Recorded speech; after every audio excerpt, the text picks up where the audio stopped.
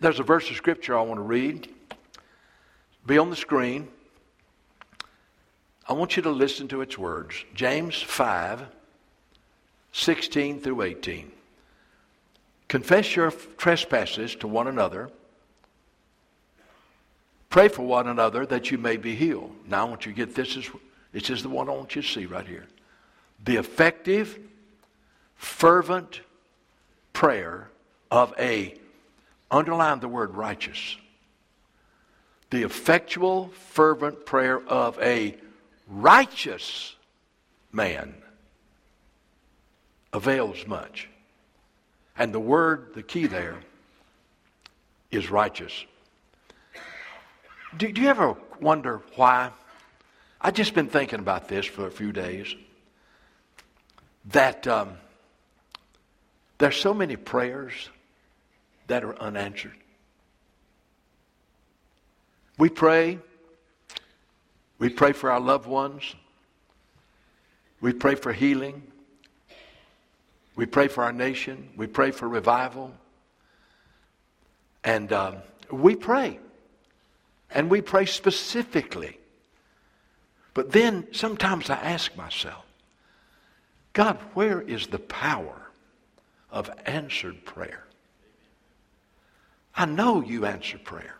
But Lord, it seems like that we just don't see the answers that we long for and that we believe you for and that we pray for. Where's the evidence of the power of answered prayer? Now, we pray because God told us to pray. Oh, He made it very clear throughout His Word that we as His children are to pray. And notice, as His children, that we are to pray. And He not only told us to pray, but He promised us that He would answer our prayers. Over and over again, He gave a promise that He would answer our prayers.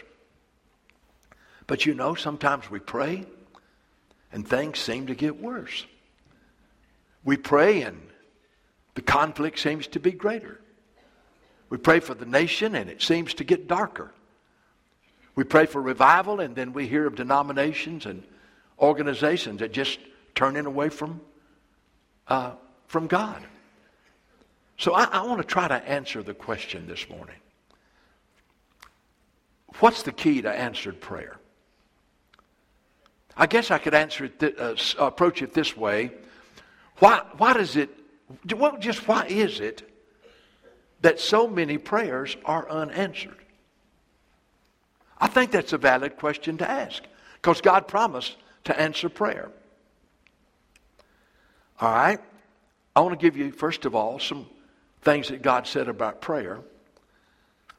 And then I want to show you the reason why that many prayers, I believe, aren't answered. You know, in Luke chapter 11, verse 2, to show you how important prayer is, the disciples asked Jesus, Lord, teach us to pray. So He did. Look at it. He said, when you pray, say, Our Father, who art in heaven, hallowed be your name. Your kingdom come. Your will be done on earth as it is in heaven. Give us this day our daily bread and forgive us our trespasses as we forgive those who trespass against us. Lead us not into temptation, but deliver us from evil. For thine is the kingdom, the power, and the glory forever and ever.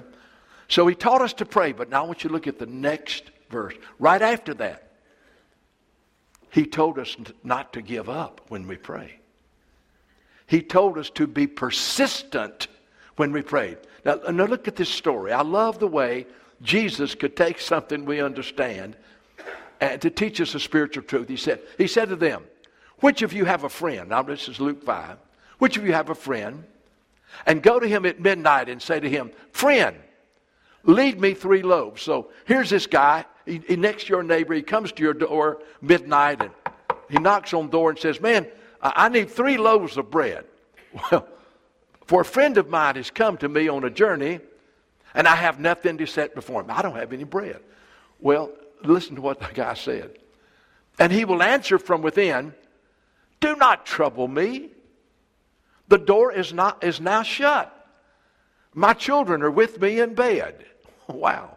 I cannot rise and give to you.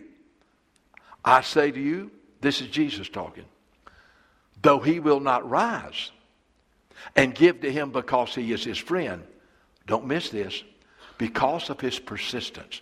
He just kept on knocking.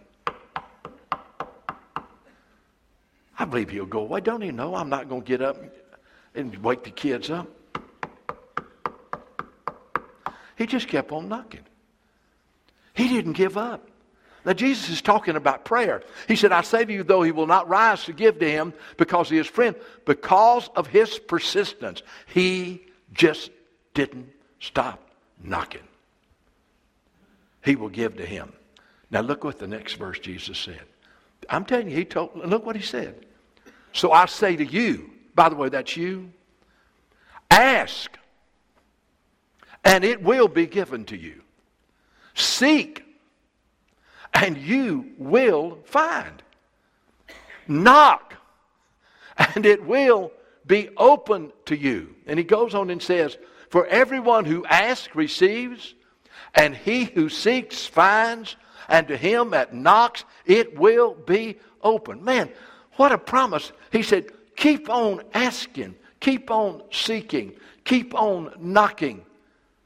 And it will be given to you. It'll be given to you. Now, my concern is, it's obvious that God says we are to pray. We're to be faithful and persistent in praying. And he says that he will answer.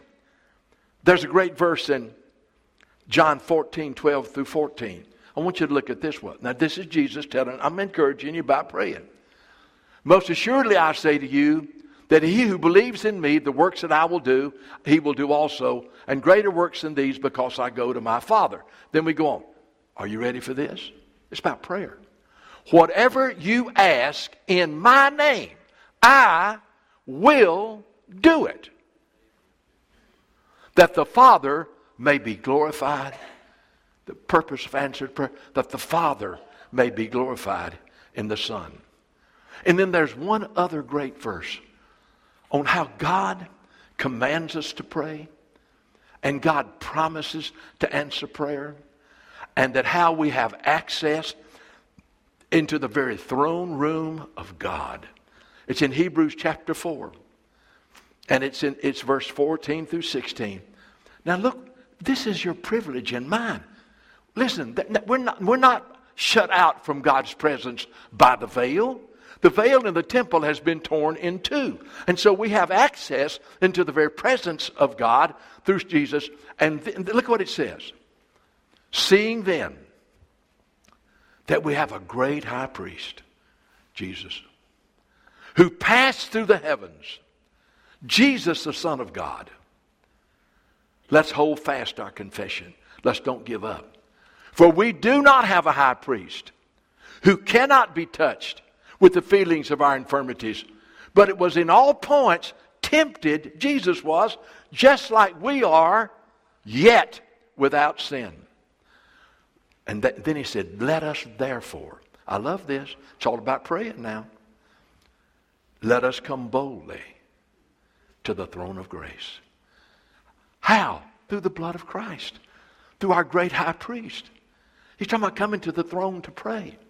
Let us come boldly to the throne of grace that we may obtain mercy.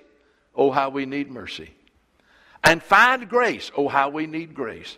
To help us in time of need.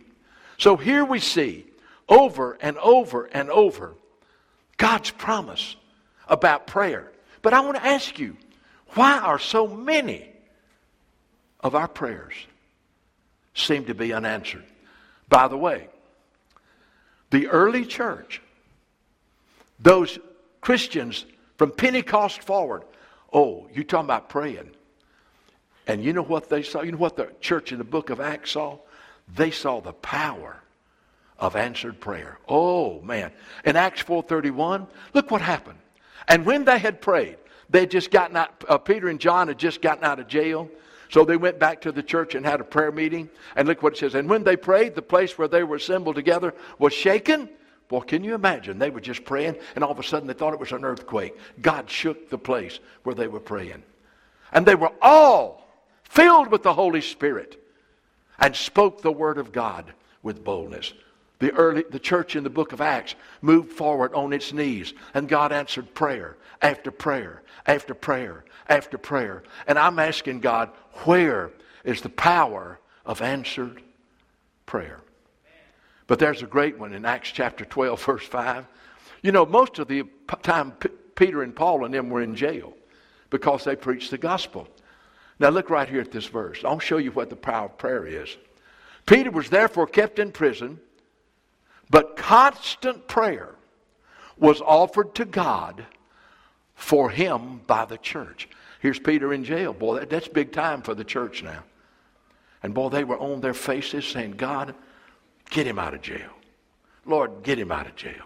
They didn't have any money. They couldn't pay no bail. They didn't have bail anyway. Lord, get him out of jail. And when Herod was about to bring Peter out, that night Peter was sleeping bound with 2 chains between 2 soldiers. Wouldn't you love to have been those 2 soldiers chained to Peter? He preached to them, I know, all night long. All night long. Boy, he just kept telling them about Jesus. Well, Peter was sleeping bound with 2 chains between 2 soldiers, and the guards before the door were keeping the prison. Look what happened. Now the church is praying, y'all. Behold, an angel of the Lord stood by him. Light shone in the prison. He struck Peter on the side and raised him up, saying, Arise quickly. And his chains fell off his hands. Man, that's the power of answered prayer. And then the angel said, Get up and get your clothes on and follow me. Man, now listen. Man, I know you pray. We all pray. And we do see answer to our prayers. But I'm telling you, we do not see the power of prayer, the power of life-changing, transforming, culture-changing prayer happening in our lives. And so I'm asking the question, why do we not see the power of answered prayer the way we should? Okay. Let me tell you why some prayers are unanswered. All right, here's the first one. Someone said, and to some degree it is true, that God answers all prayer. To a prayer that's within His will.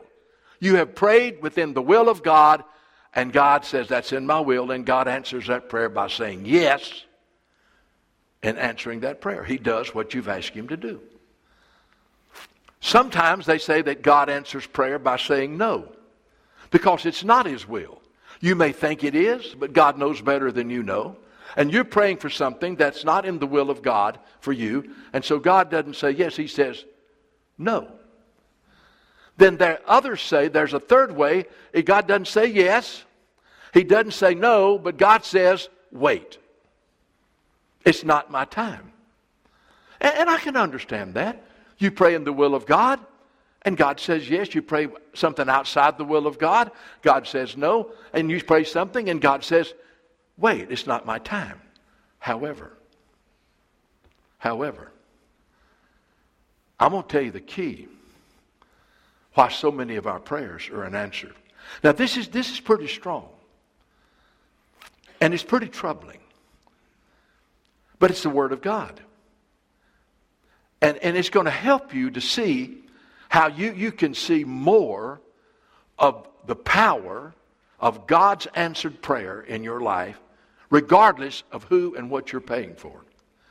There are 3 passages I want you to look at, and then I'm going to tell you how to pray with power that your prayers are answered.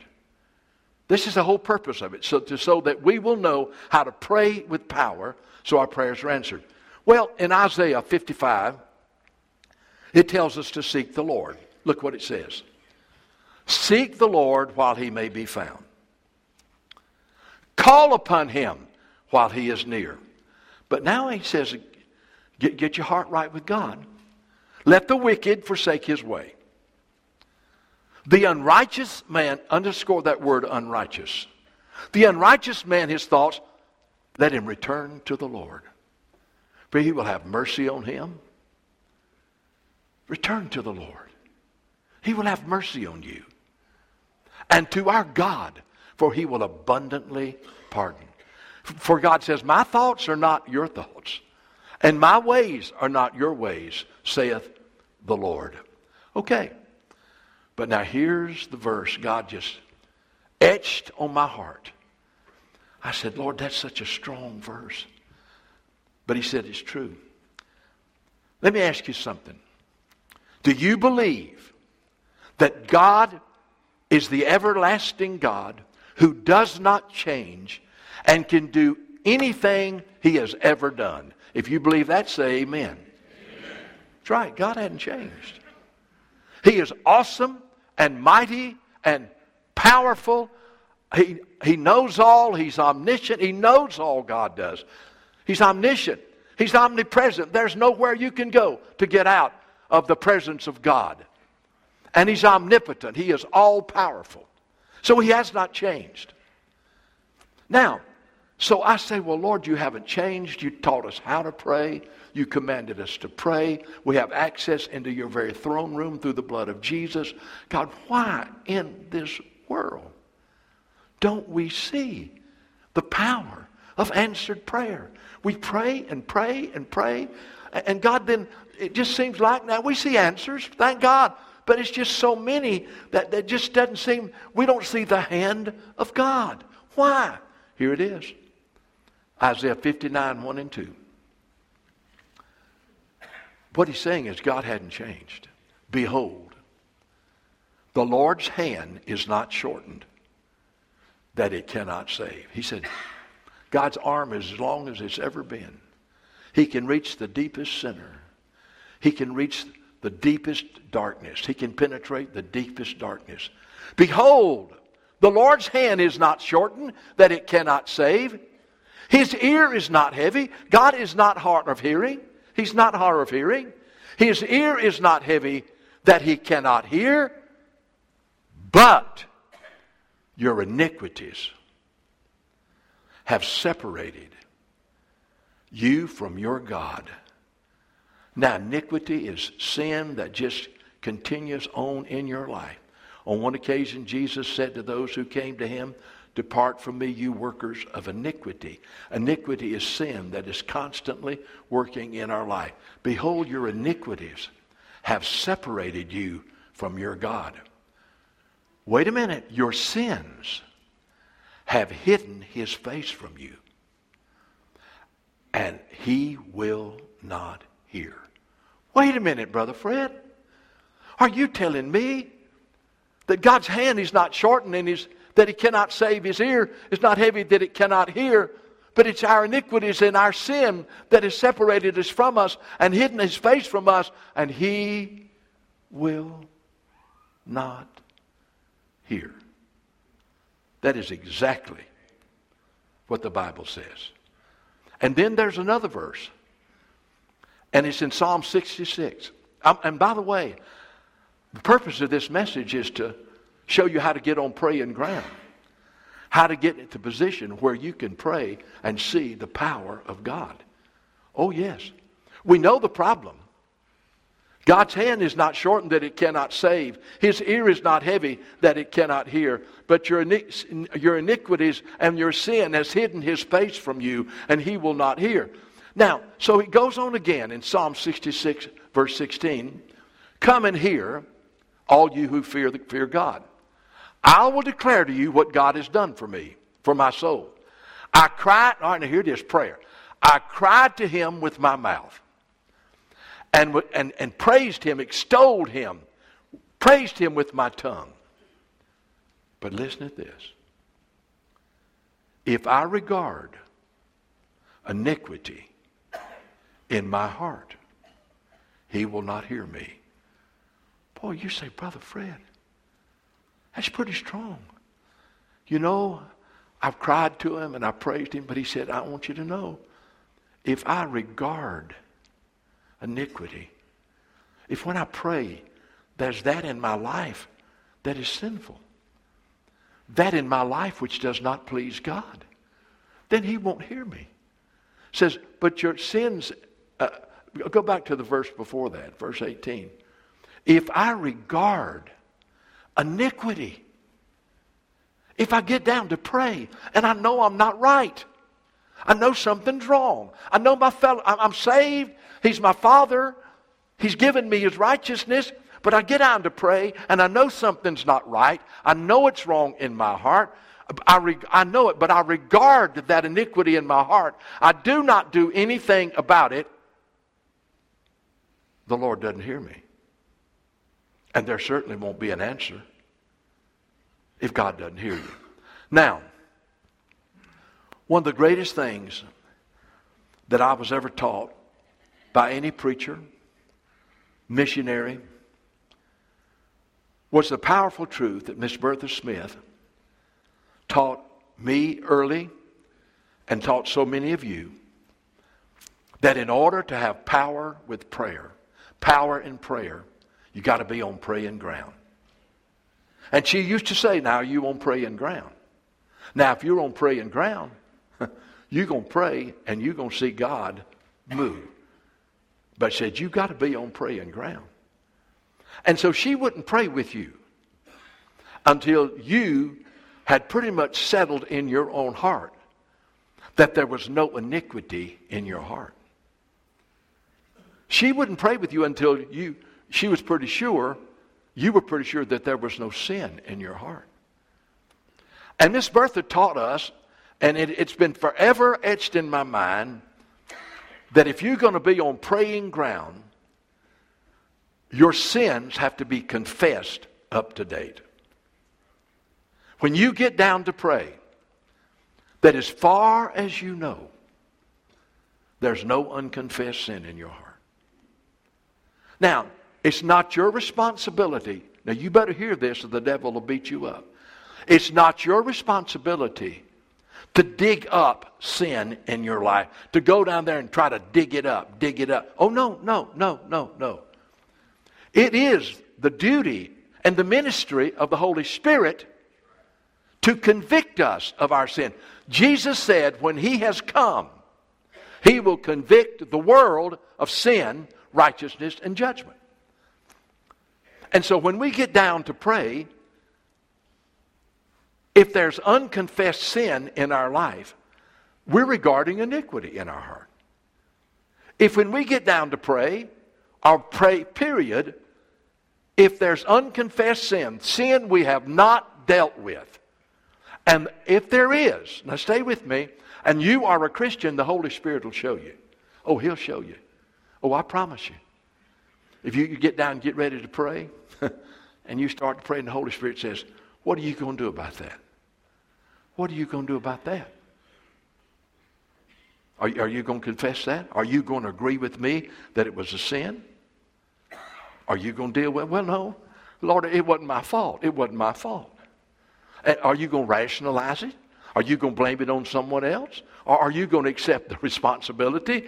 Well, hey, not long ago, some time ago, I was praying with some people. And as I was praying, the Lord reminded me about something that I had said about someone about 4 or 5 months ago, may have been 6 months ago. And he reminded me of it, and he asked me, he said, you know that was wrong. He told me, you know that was wrong, don't you? I said, yeah, it was. And you know your thoughts were wrong, right? I said, yeah, you're right. And I knew until I agreed with God that that was a sin and repented, said, God, I repent. That means I don't want that in my life. I turn from it. That I'm wasting God's time praying. I was wasting my time. God doesn't have time. He's eternal. I was wasting my time. And let me just say this to you. You've got to be on praying ground. When you get down to pray, or wherever you're praying, washing the dishes, driving the car with your eyes open, it doesn't matter. Whatever you are doing, when you get ready to pray, we need to ask the Lord, I want to be on praying ground. I want to be on praying ground. You see, at Woodlawn Baptist Church, right before I became pastor of Cottage Hill Baptist Church, Miss Bertha came and spent 3 days with us. And she taught on the holiness of God and the sinfulness of sin. Then she told everybody, all right now, God's going to convict you, and I want you to get alone with God. And I want you to get a piece of paper. And I want you to ask the Lord to search you and know you and show you anything in your life, any sin, any iniquity. And so that's exactly what we did. We got alone with God, and we asked the Lord to show us and to convict us. And then she did that for about 2 days. And people, boy, God had shown them, and they had repented, and they were about to die to go in and pray with Miss Bertha. You know, I mean, they could have prayed without her, but, you know, you just wanted somebody to pray with you that just left heaven. I mean, you know, it's unbelievable. And they would call me up and say, when's she going to go let me pray with her? I said, soon. But then you'd go in to pray with her, and Miss Bertha say, have you met out your sin list? Yeah. As far as you know, there's no unconfessed sin in your life, as far as I know. I said, okay, let's pray. And boy, she'd pray for you first, that you'd just die to yourself, and that God would fill you with the Holy Spirit, and you'd live in spiritual power. And then you'd start praying for other things and other matters.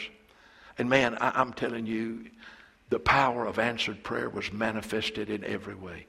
I've seen a lot of people who were saved go from one level spiritually to another level spiritually. They really grew, and you could see a tremendous change in their life. But I've never seen one like this. I had a minister of music at Woodlawn Baptist Church in Decatur, Georgia, named Jack Gunner. Jack was he was a good minister of music, and he was a wonderful man.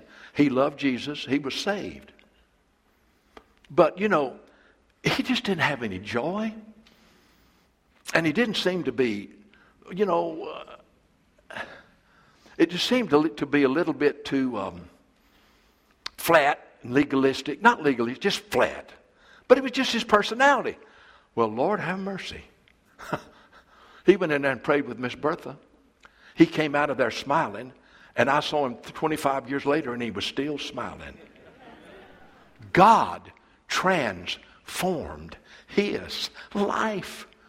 Man, he had such joy and such peace. He was so excited about Jesus. I'm not sure he was excited about anything before that. But I am telling you, God changed. But you see, he got on praying ground where God could touch his heart. And I saw life after life after life after life. I could just call their names to you right now. How they just went on with God. Now let me say this. I want to tell you how to get on praying ground. I'm going to tell you how to do that. And then we're going to say a couple of things, and then we're going to have the Lord's Supper. Okay. Now, if you're going to get on praying ground, the Bible says that he hears the cry of the righteous. He hears the prayer of the righteous. Let me give you 3 verses. James 5, I gave it to you earlier. It says at the end of that, the last part of that verse, the effectual, fervent prayer of a what? Righteous person avails much.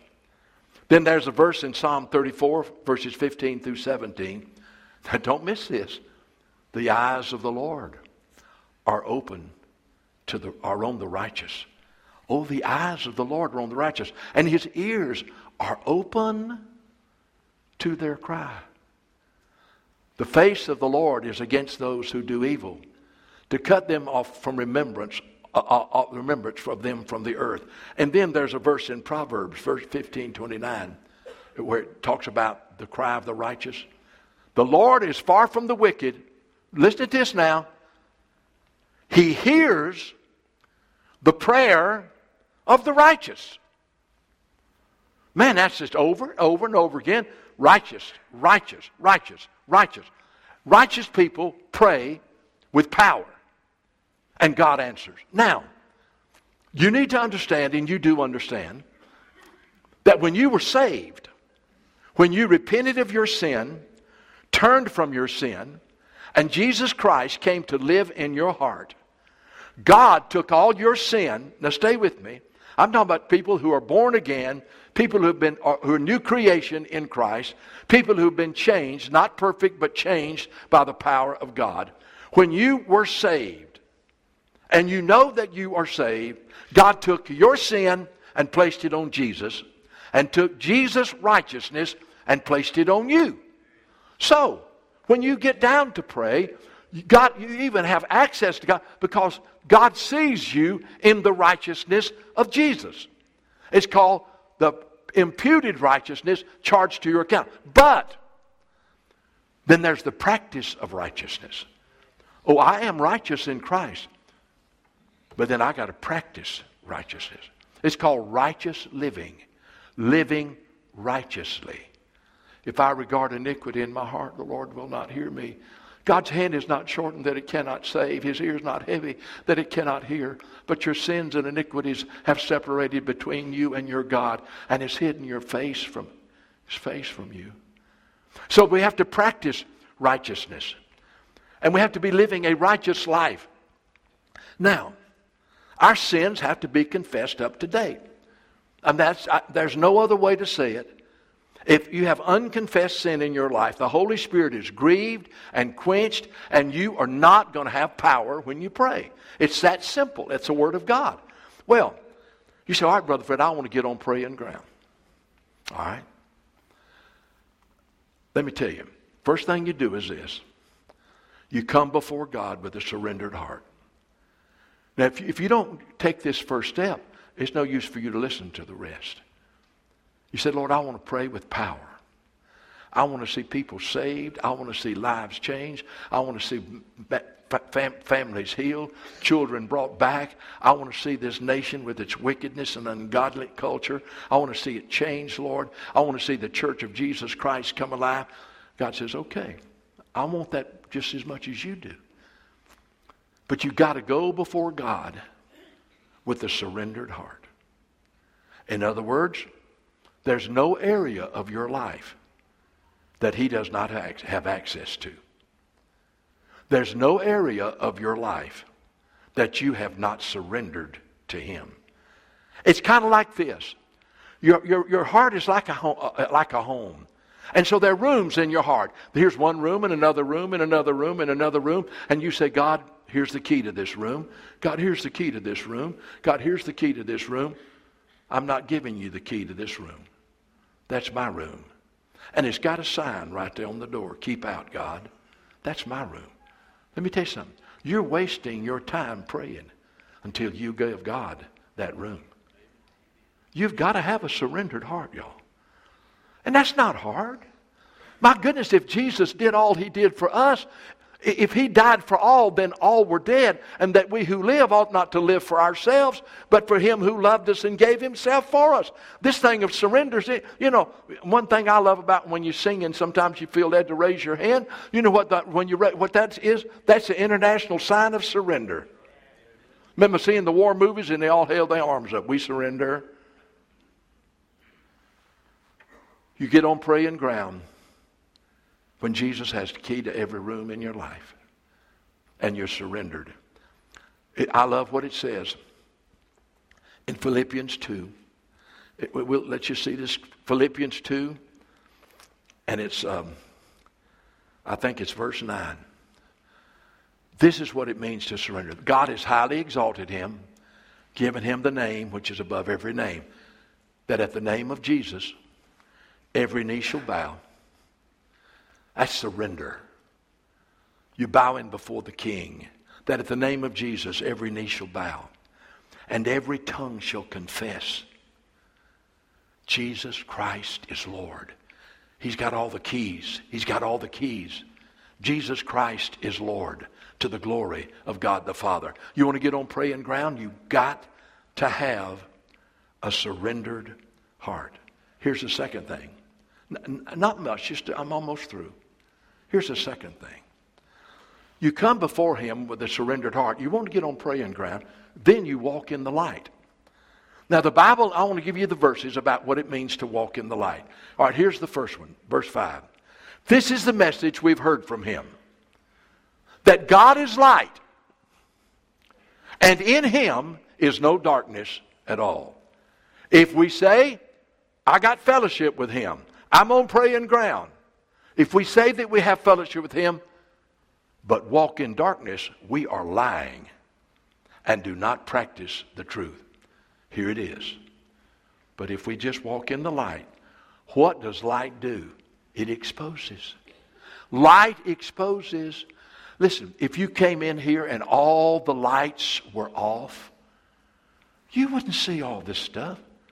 But you could just turn on one light and you might be able to see this pulpit. There's one thing about it. Light penetrates darkness. Light exposes that which only can be seen when the light shines. And says, but if we walk in the light, we allow the full light of God's Spirit to shine in us. We will have fellowship with one another. And guess what? When we walk in the light and respond to the light, look what happens. The blood of Jesus Christ cleanses us from all sin. So being on praying ground is you've surrendered every area of your life to the Lord. He has all the keys. And you're walking in the light. Walking in the light. And you've got to pray Psalm 139. I want to show you this. So I'm surrendered. I'm surrendered. I'm walking in the light. I love the light. And I'm saying, God, just shine your light in the depths of my being and reveal any evil, any darkness, any sin. And what you do is this. Psalm 139:23. Search me, O God, and know my heart. Try me and know my thoughts. See if there's any wicked way in me. Lord, I'm inviting you. God, I could be deceived. I could not understand. So, Lord, I ask you to let the light shine. You are light and use no darkness at all. So shine, Lord, in my heart and search me and know me. And see if there's any wicked way in me. I'll repent, Lord, and lead me in the way everlasting. I'm telling you, we allow God to search us. And when he shows us anything, we're quick and eager to repent. This is one other thing. We are eager to repent. We just are surrendered. We're walking in the light. We invite God to search us, and we're eager to say, Lord, it's a sin. I'm not going to hold on to it. I repent. I turn away from it. And then, let me show you something. And I have to say this because if I don't, the devil will beat some of you up. There's a difference between conviction and condemnation. Now, conviction is when the Holy Spirit puts his finger of God on your heart and says, that's a sin. And you say, Lord, I agree. I'm not going to rationalize it. I'm not blaming on others. It wasn't the way I was raised. I'm responsible for my sin. And so, God, I confess that sin. I agree with you that it's a sin. He said the blood of Jesus cleanses you. It's gone. It's forgotten. So God's not going to bring that up again. He's not going to bring it up again. But you know what condemnation is? The Holy Spirit may have convicted you of a sin. You've confessed it. God's washed it away and he's forgotten it. But the devil keeps reminding you of it. You can't pray. Look what you did 2 months ago.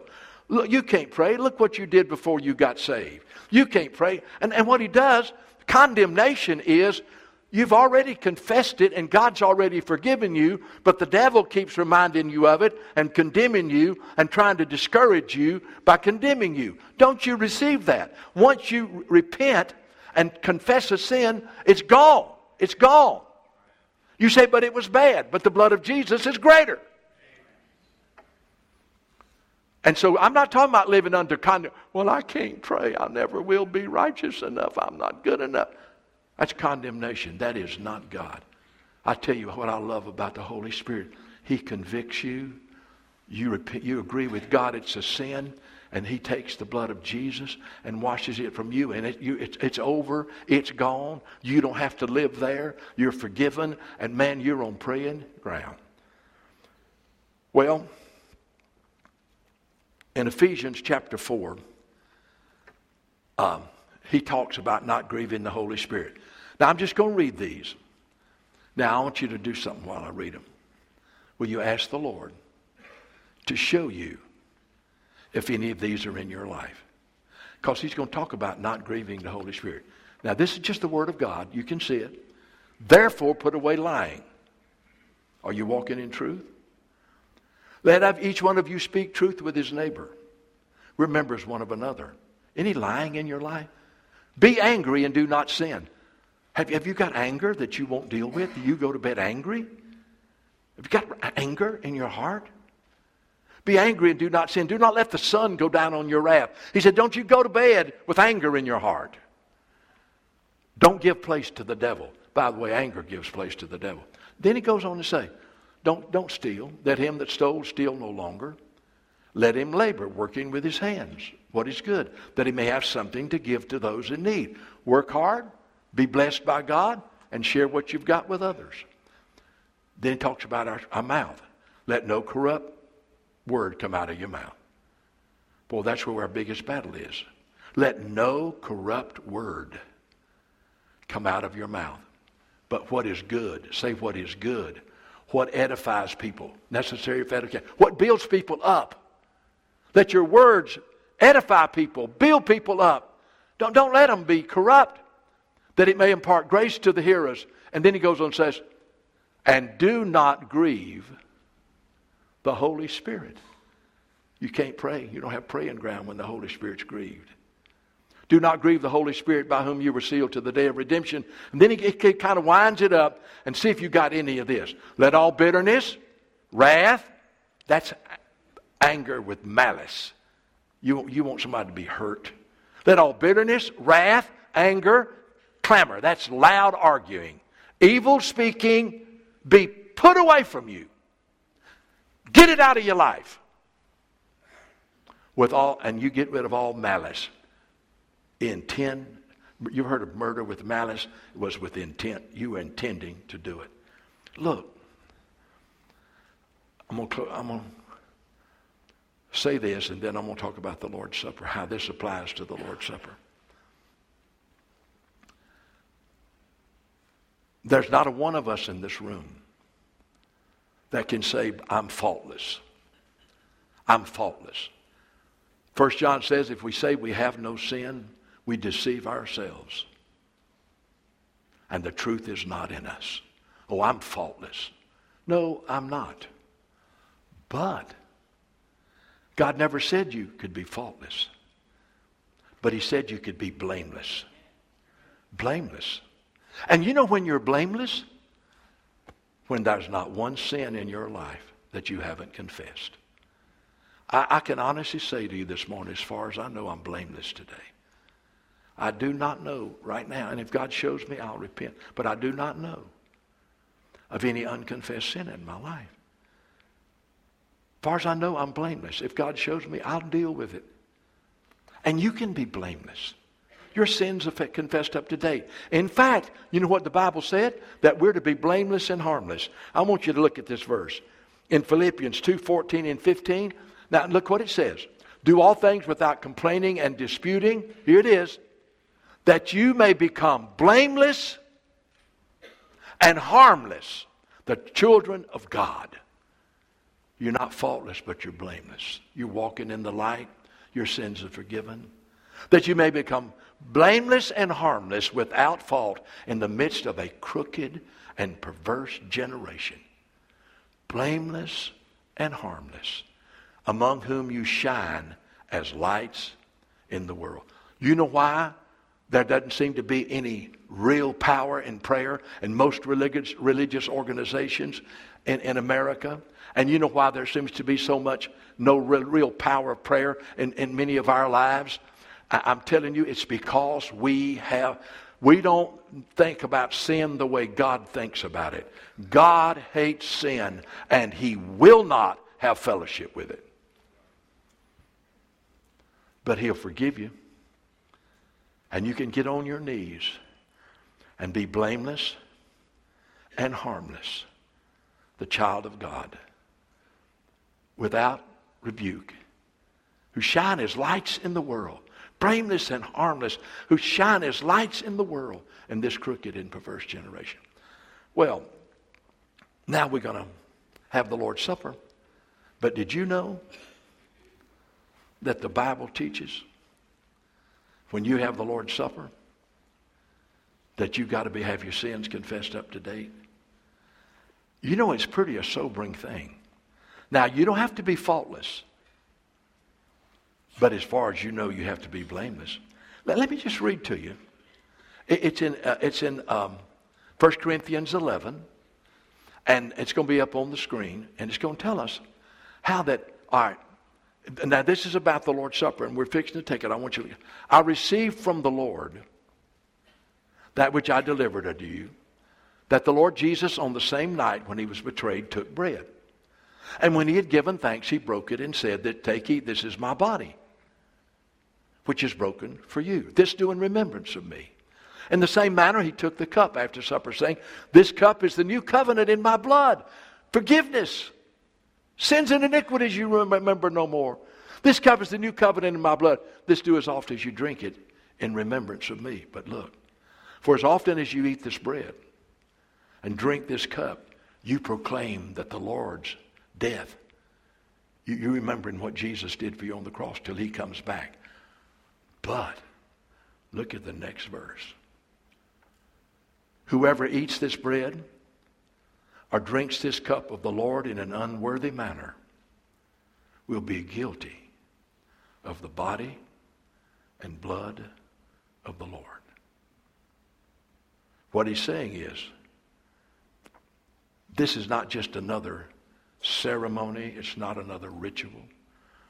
You are remembering the death, burial, and resurrection of Jesus. And when you do that, you don't come to the table with sin in your heart. No, you don't come to the table with sin in your heart. You have your sins confessed up to date. He says, let a man examine himself. Ooh. And so let him eat of the bread and drink of the cup. So, when you get ready to pray, you got to be on praying ground and be blameless. But you know, when you come to the Lord's Supper, you don't come with sin in your heart. You need to be blameless. And that means your sins are confessed up to date. And if they aren't, you get it right now. Then you can do it. But don't you dare. If you say, I ain't going to deal with that sin, Brother Fred. Well, just let it pass you by. Just let it pass you by. He who eats and drinks in an unworthy manner eats and drinks judgment to himself. Ooh.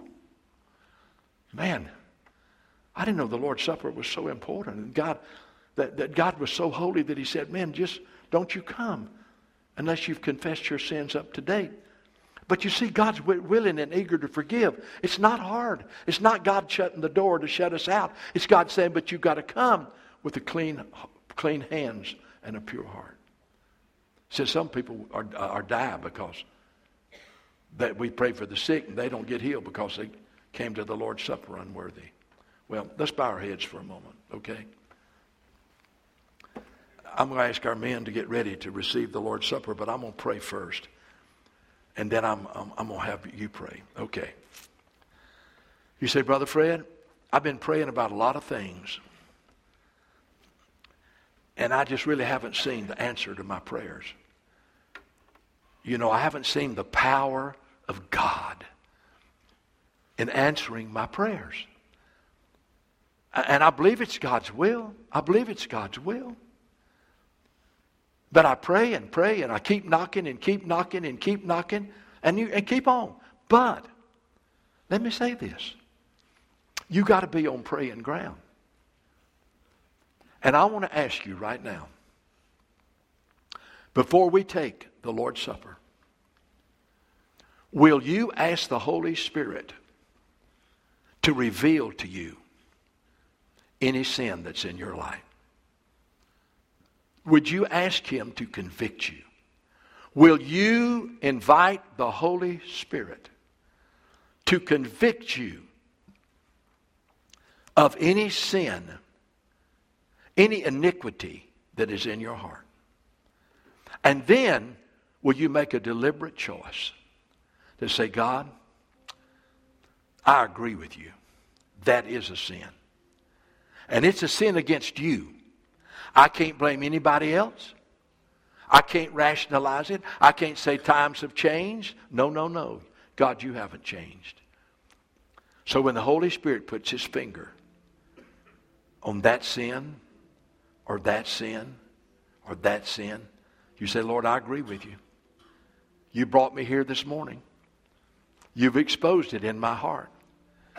And Lord, I confess it. I agree with you that it is a sin.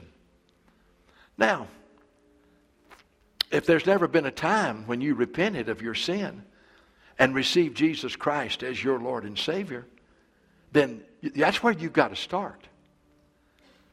You say, well, Brother Fred, how does a person get saved anyway? First of all, you've got to know you're lost. You can't be saved till you know you're lost. But you say, well, I know I'm lost. I'm like the guy said the other day when somebody asked him, if you died today, would you go to heaven or hell? He said, I'd go to hell. I want to ask you, if you died today, where would you go? So if you say, well, Brother Fred, I don't believe I'm saved, then confess to God that you're lost. Confess to him that you are a sinner. You deserve hell. But then thank him that Jesus died on the cross in your place and took every one of your sins, and that you repent. You turn away from your sin. You turn away from your wickedness in the past. You turn away from your lifestyle, and you receive Jesus as your Lord and Savior and turn the control of your life over to him. Now listen. It's not an emotion. It's just a deliberate choice of repenting. God, be merciful to me, a sinner. Jesus, save me. Forgive me. Change my life and give me the power to live a holy life. So if you say, but I'm saved, okay, then you ask the Lord, show me anything in my life. And I'm going to just be quiet a moment and ask God to search me. And I want him to search you. And any sin that he put his finger on, it may be a number of sins. You just agree with God, yes, Lord, that is a sin. I choose against it. I do not want it in my life. Wash it away in the blood of Jesus. Now, if you say, well, I'm not ready to do that, I'm going to hold on to it, then that's between you and God. But I pray to God you'll repent.